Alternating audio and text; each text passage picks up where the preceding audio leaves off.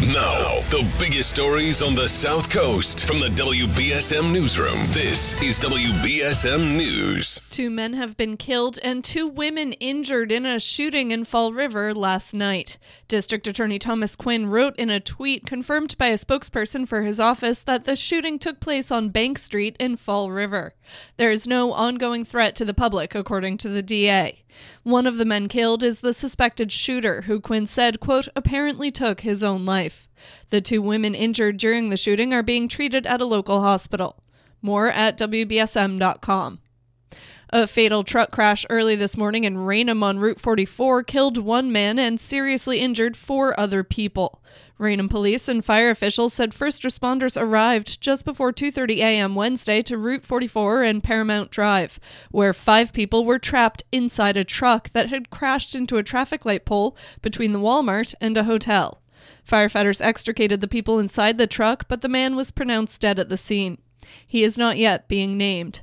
2 other men and 2 women were taken to nearby hospitals with serious injuries. No other vehicles were involved in the crash, which remains under investigation.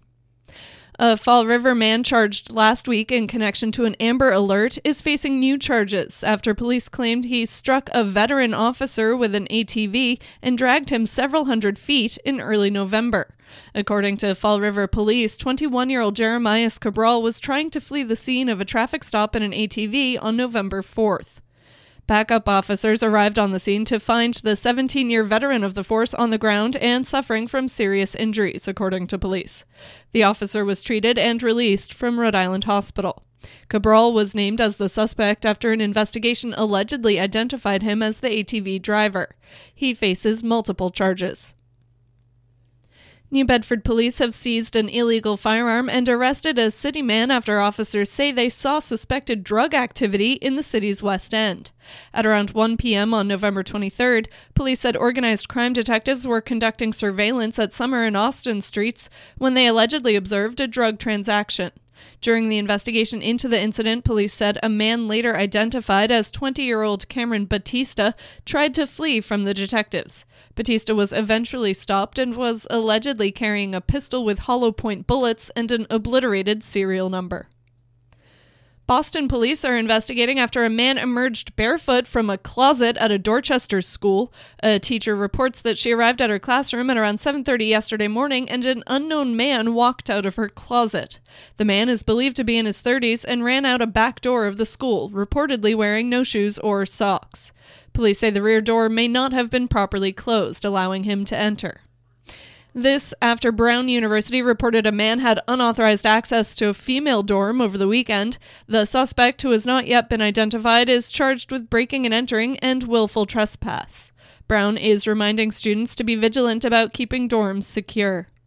And Nantucket beachgoers, get ready. Massachusetts Attorney General Maura Healey is approving a town meeting bylaw passed by island voters that allows topless women at public and private beaches. Healey's office determined the island rule would not conflict with the Constitution or laws of Massachusetts. A Nantucket resident, Dorothy Stover, suggested the amendment to promote gender equality. In sports, the Celtics will look to extend their winning streak tonight when they play the Suns in Phoenix. And a fresh sheet of ice is set for the Bruins when they head to Colorado to play the Avalanche tonight. Now for a look at your local forecast from ABC6. Periods of rain continue for the afternoon with the temperature holding in the middle 50s, a light south wind. Overnight tonight, as a cold front pushes south, we get some clearing and the temperature near 45. That'll bring us to a sunny Thursday. From the ABC6 Weather Center, I'm Storm Tracker meteorologist Nick Morganelli in New Bedford's News Talk Station, 1420 WBSM. At the moment, it is 52 degrees and cloudy. I'm Kate Robinson for WBSM News. Stay up to date with New Bedford's News Talk Station, 1420 WBSM, and get breaking news alerts and podcasts with the WBSM app.